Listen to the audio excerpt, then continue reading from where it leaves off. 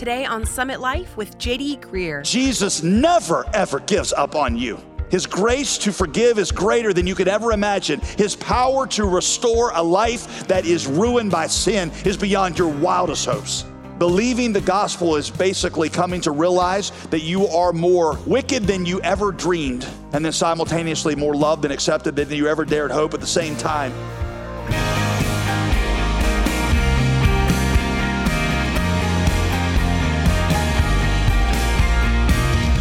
Hey, welcome back to another week of teaching here on Summit Life with Pastor JD Greear of the Summit Church in Raleigh, North Carolina.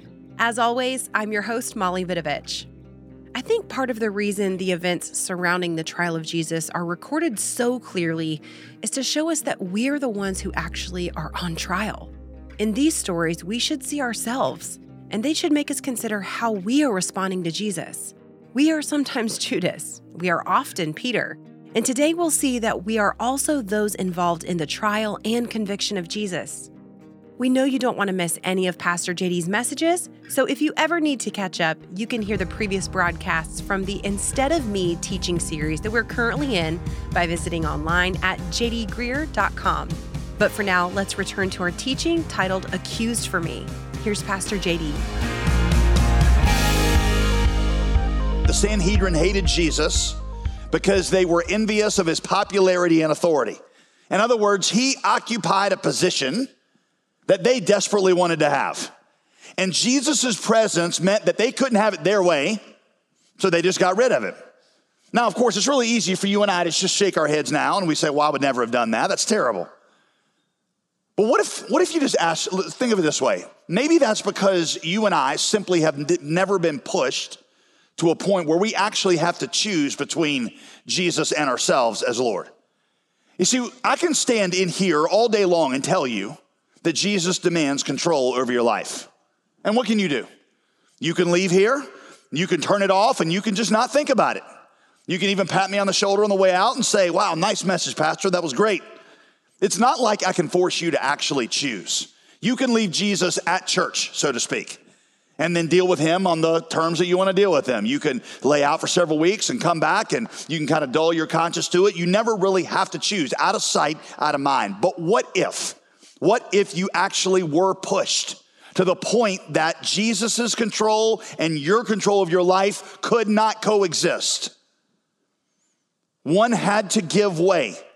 If that really were the choice, which one would you choose? Here's another dimension. The Sanhedrin likes to think of themselves as the good guys. And Jesus keeps insisting that they aren't. That they were really no better than anybody else and they needed to be saved like every other criminal or prostitute in the Roman Empire. Jesus' presence meant that they couldn't hold on to their position of pride. They couldn't hold on to this idea that they were better than other people. So rather than deal with that, rather than deal with the fact that they were as bad as the worst criminals out there, they killed him. Again, you can hear the same message and you can just leave here. You can just say, I don't want to deal with how desperate he is telling me that I am for God's grace, and you can just not deal with it. But what if Jesus' presence meant you had to abandon all pretense of pride and own before everyone that you were utterly desperate for God's grace, and that unless Jesus died for you, you would rightfully be condemned alongside the worst criminals in history? You see, what if we were pushed to the place that they were pushed? Then you might rethink how they're responding. And you might not be able to say, well, I never would have done that. Because I can promise you, listen, you will never step foot in heaven if Jesus Christ is not the Lord of your life. And that's not a decision you make there, that's a decision you make here. You will never step foot in heaven if you do not understand that there is no goodness that separates you from somebody else, that you really have no reason at all to boast, and your only hope is the grace of God. When I was growing up, it was always explained to me this way. In every heart, there's a throne and a cross. If self is on the throne, Jesus must be on the cross. If Jesus is on the throne, self must be on the cross. In every single one of your hearts, there is a throne and there is a cross. Somebody's got to be on the throne and somebody's got to be on the cross. Now, I know what we prefer is kind of us on the throne and Jesus is sort of in the co-pilot seat. But there's really only two slots. There's throne and cross. If Jesus is going to be on the throne, then you're going to be on the cross. And what that means is that you have died to control of your life because you've given it all to him. And you've also died to any supposition that you are good enough to be able to earn his favor or to earn your way to heaven. You can only be in one of two postures in relationship to Jesus Christ right now. You're either totally surrendered to him or you are in rebellion. You're either on your knees in worship or with your fist raised in the air saying, crucify him. Which of those two best describes you? By the way, you should note that this group is composed primarily of religious people, rule followers, religiously active people who just don't want to let Jesus have control. Rule followers who don't want to own their own desperate need of God's grace. I'm not trying to be negative here, but I wonder this week how many people in this church would fit into that group. They're decent people. They're religious. They give in the offering sometimes. There are only two categories. You are either totally sold out to Jesus or you are ultimately resistant to him like the Sanhedrin. In every heart, there is only a throne and only a cross. If self is on the throne, Jesus must be on the cross. And if Jesus is on the throne, self must be on the cross. Who's in what position in your heart? Because you can't share. Here's number two, second group, Pilate.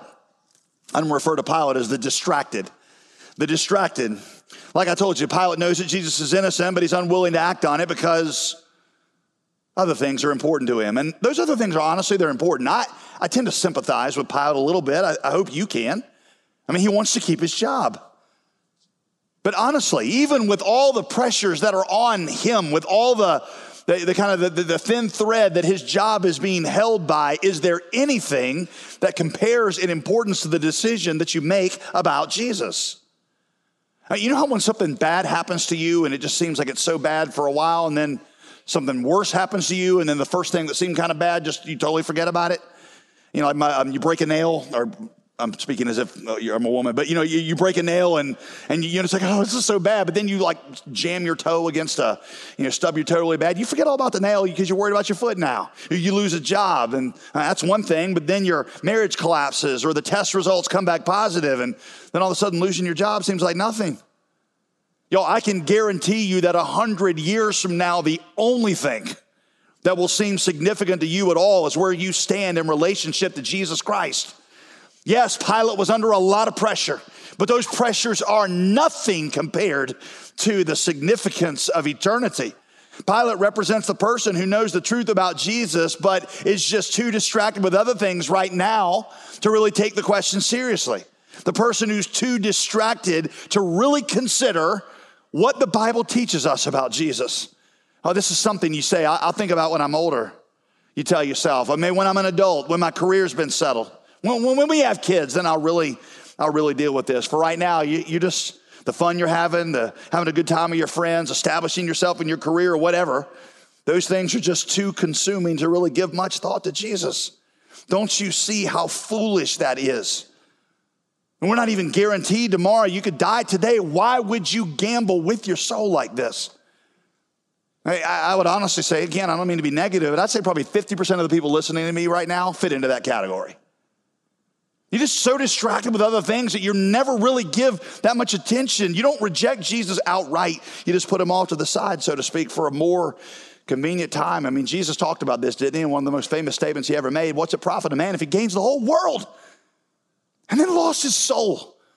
Gain the whole, the way I've described that to you before like this, and if you've been around here, you've heard me do this, but imagine if somebody were to offer you an enormous $10 billion, going to make you a 10-time billionaire. And they say, here's the condition. Here's the condition. In order for you to get this $10 billion, I'm going to cut off the pinky of your left hand. Sometimes I'll ask this to high school students when I go speak to high school students. I'll say, $10 billion for your left pinky. Who is in?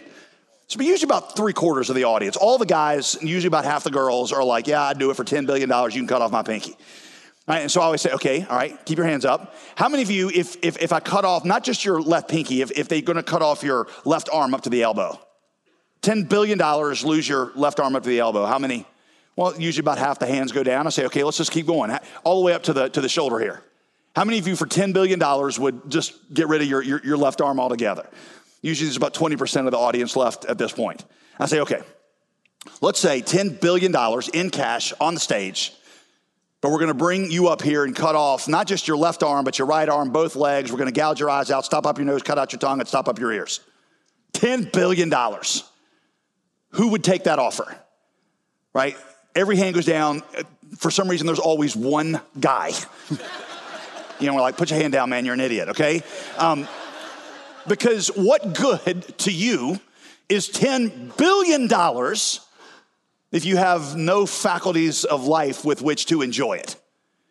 And the question that Jesus presents to us is, why is it that some people are giving far, far more to gain far, far less? What does it profit you if you gain the whole world and then lost your soul?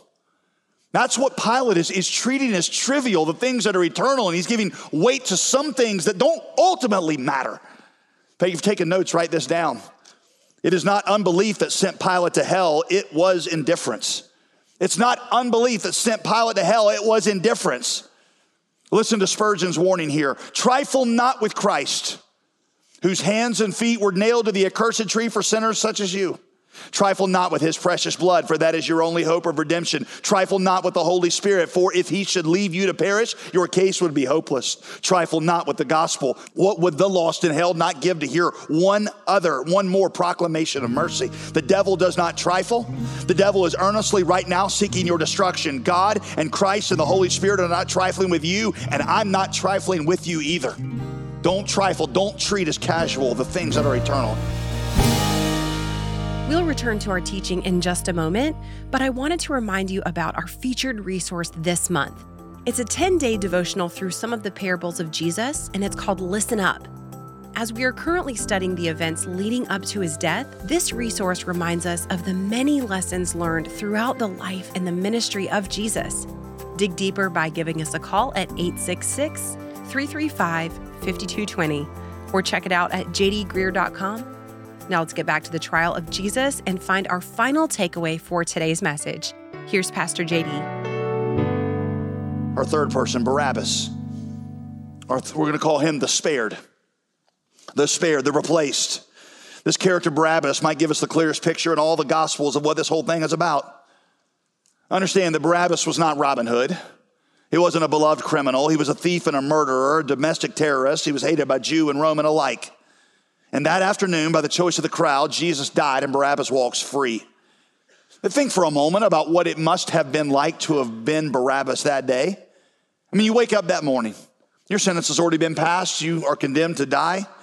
You believe that you're going to be dead by sundown. But that evening, you're sitting down having dinner with your friends, and this strange man that you probably knew very little about up to this point, who embodied perfect goodness, is hanging on a cross that was intended for you. You see, we know that 3 people were crucified that day, and the people to Jesus' right and left were called a thief and a robber. Same description we're given of Barabbas, which means that they were likely partners of his in crime, and maybe they were all friends with each other. And here what you have is Barabbas now looking at 3 crosses, one of which he is supposed to be hanging on in the middle, but instead of him, it is Jesus. And as he watches it happen, what do you think he's thinking on the inside? You see, Barabbas is the very first person in all of the Bible who could say Jesus died, not just for me. He died instead of me. Scholars point out, by the way, that Barabbas' name is pretty odd because it's so generic. Bar in Aramaic means son of. Abbas means father. So Barabbas, that name literally means son of a father, which pretty much would describe every man on earth. Barabbas means son of a man. Barabbas is supposed to represent the everyman. Because see, like Barabbas, we are rebels against the rule of God. And Jesus, a man of perfect goodness, died in our place. He took the cross intended for us. He didn't just die for us, he died instead of us. Which also, by the way, helps us understand why Jesus remained silent throughout this whole trial. Why did Jesus even refuse to answer the charges brought against him? I mean, it's clear that they were going to kill him anyway, so why not at least exonerate himself?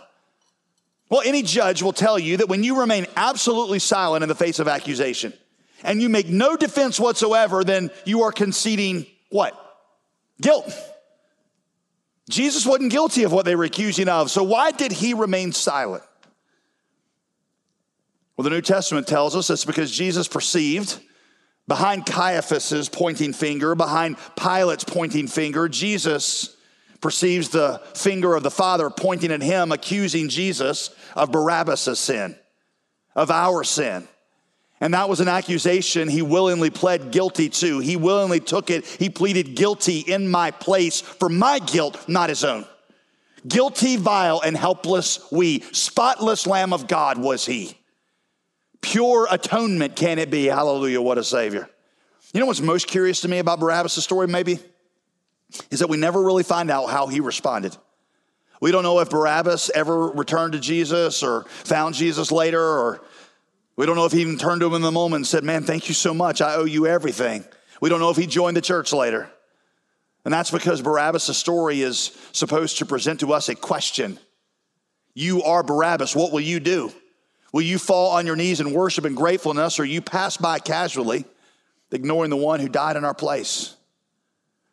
Well, there's one final person in here we haven't really talked about yet in this section of the story, and it's Judas again.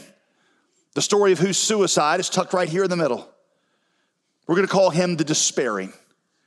The despairing. Why is the story of Judas just tucked right into the middle of the narrative? You know, it breaks up the flow of events, doesn't it? You kind of are over here, and then all of a sudden you jump over here, and then you come back to the events. Well, maybe it's to show us what every person who rejects Jesus is essentially doing to themselves. Maybe the author is just trying to say you either choose Jesus' offer of life or you choose self-destruction. But I think it's also in there to show us how utterly unnecessary and unnecessarily tragic Judas' suicide was. When Judas realized how wrong what he had done had been, and he feels remorse and he tries to give the money back and he probably assumes at that point he could never be forgiven, that there was no hope. But he was wrong. How do we know he was wrong? Well, Peter had also betrayed Jesus. In fact, every one of the disciples had forsaken him. We saw that last week. Every single one of them would be forgiven and go on to play an important role in the future of God's kingdom. But Judas still can't grasp, as he had never been able to grasp, that Jesus came to reclaim ruined sinners, which is why I call him the despairing. Because when you finally see yourself and you finally see the guilt you have before God and you finally see the mess that you and I have made of our lives and others' lives, we despair. I call him the unbelieving because he didn't believe that he could be forgiven. He didn't understand that Jesus' death, as awful as it was done for him to deliver him from his sin. He didn't understand that though he was so bad, it was true, that Jesus would have to die to save him. He didn't understand that Jesus loved him so much that Jesus was glad to die to save him. You see, some of you, I believe, are in the same place. You think you've done so much damage. You made so many mistakes that life is really over for you. That God, if he's even out there, could never really forgive you, or there's no way you could have a positive role anymore in his kingdom or in somebody else's life. And so you come in this weekend, you sit here this weekend with a sense of despair, like there's nowhere to go, nowhere to turn. Perhaps like Judas, you are literally on the cusp of taking your own life. You need to see that Jesus never, ever gives up on you. His grace to forgive is greater than you could ever imagine. His power to restore a life that is ruined by sin is beyond your wildest hopes. Believing the gospel is basically coming to realize that you are more wicked than you ever dreamed, I've heard it said, and then simultaneously more loved and accepted than you ever dared hope at the same time. And though it is true you've indeed made an utter mess of your life, probably worse than you realize, that there is still more hope for you than you ever dreamed because of the power of Christ to redeem. Yeah, maybe you finally seen what a mess that you have made of your life. Maybe you finally felt the weight of the decisions you have made. But what you need to do now is look upward in hope to the greatness of God's grace. Yes, sin is great and it's terrible, but God's grace is greater still. But Judas couldn't perceive that, so he killed himself. And here's the tragedy. In so doing, he cut himself off from the only hope that was out there. He felt hopeless, like there was nowhere to turn, but there was. In fact, in 3 days, Jesus was going to get out of a grave with the power to forgive, the power to restore, and the power to make all things new, the power to rebuild from the ashes lives that had been ruined by the worst kinds of sin. You'll just imagine for just a minute that Judas had just waited those 3 or 4 days. Just waited before he carried out the suicide, just to see what God might be up to give God a chance. Imagine if he stumbled into Peter or found Peter and Judas had said, Peter, there's no hope. I betrayed Jesus. There's no coming back. Peter would have responded, he'd say, oh, Judas, but there is hope, because I betrayed Jesus too. But he was dying because of your betrayal and my betrayal. And then he resurrected and he found me and he forgave me. And Judas, he's looking for you. He's looking for you too, because he wants to forgive you. But see, Judas robbed himself of the chance to experience God's grace by making the decision to kill himself. Now, some of you that might be in the exact same situation this weekend, listen, I want you to understand that there is no accident. It is no accident that you are here today. We'd love to show you where that kind of hope is found. The kind of hope that can put back together a life that's been ruined by sin. The kind of hope that can shine a ray of light into the deepest chasm of despair. Dark is the stain I cannot hide. Dark, what can avail to wash it away? Look, there is flowing a crimson tide, whiter than snow you can be today. Grace, grace, God's grace. Grace that can pardon and cleanse within.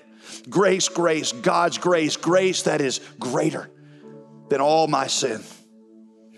Which of these four groups do you find yourself in? Maybe you've never really understood what Christ has done. And maybe you need to see now that you are Barabbas. You are the person who was replaced. And you've never personally received him.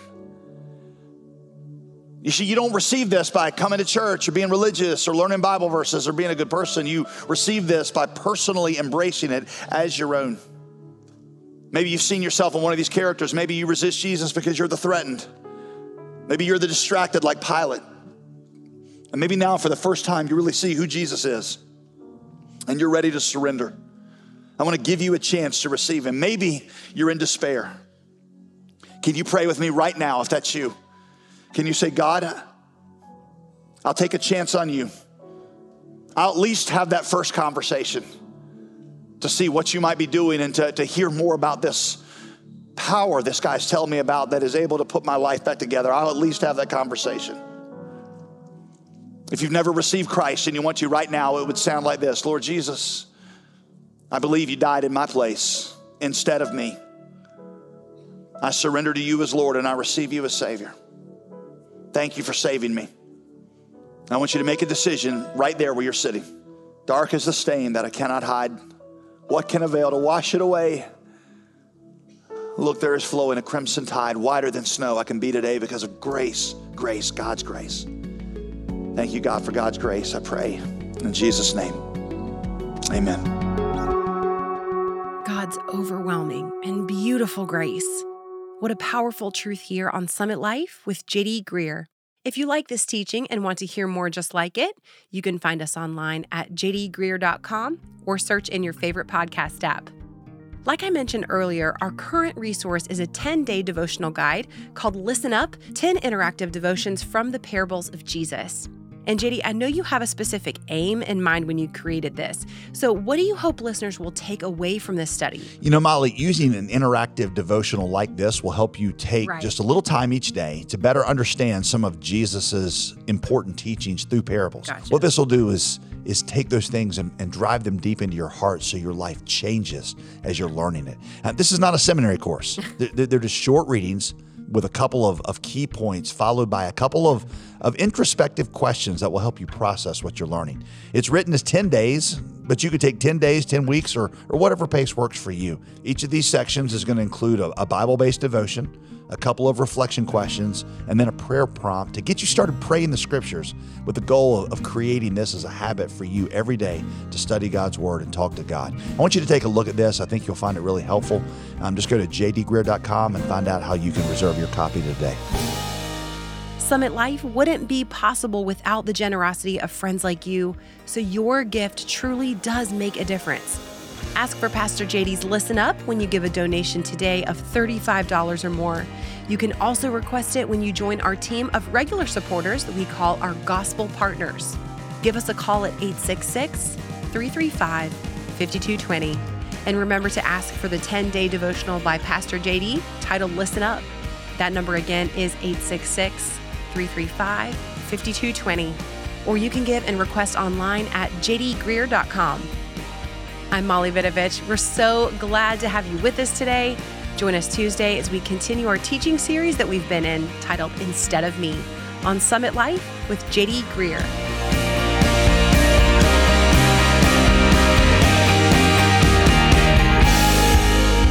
program was produced and sponsored by J.D. Greear Ministries.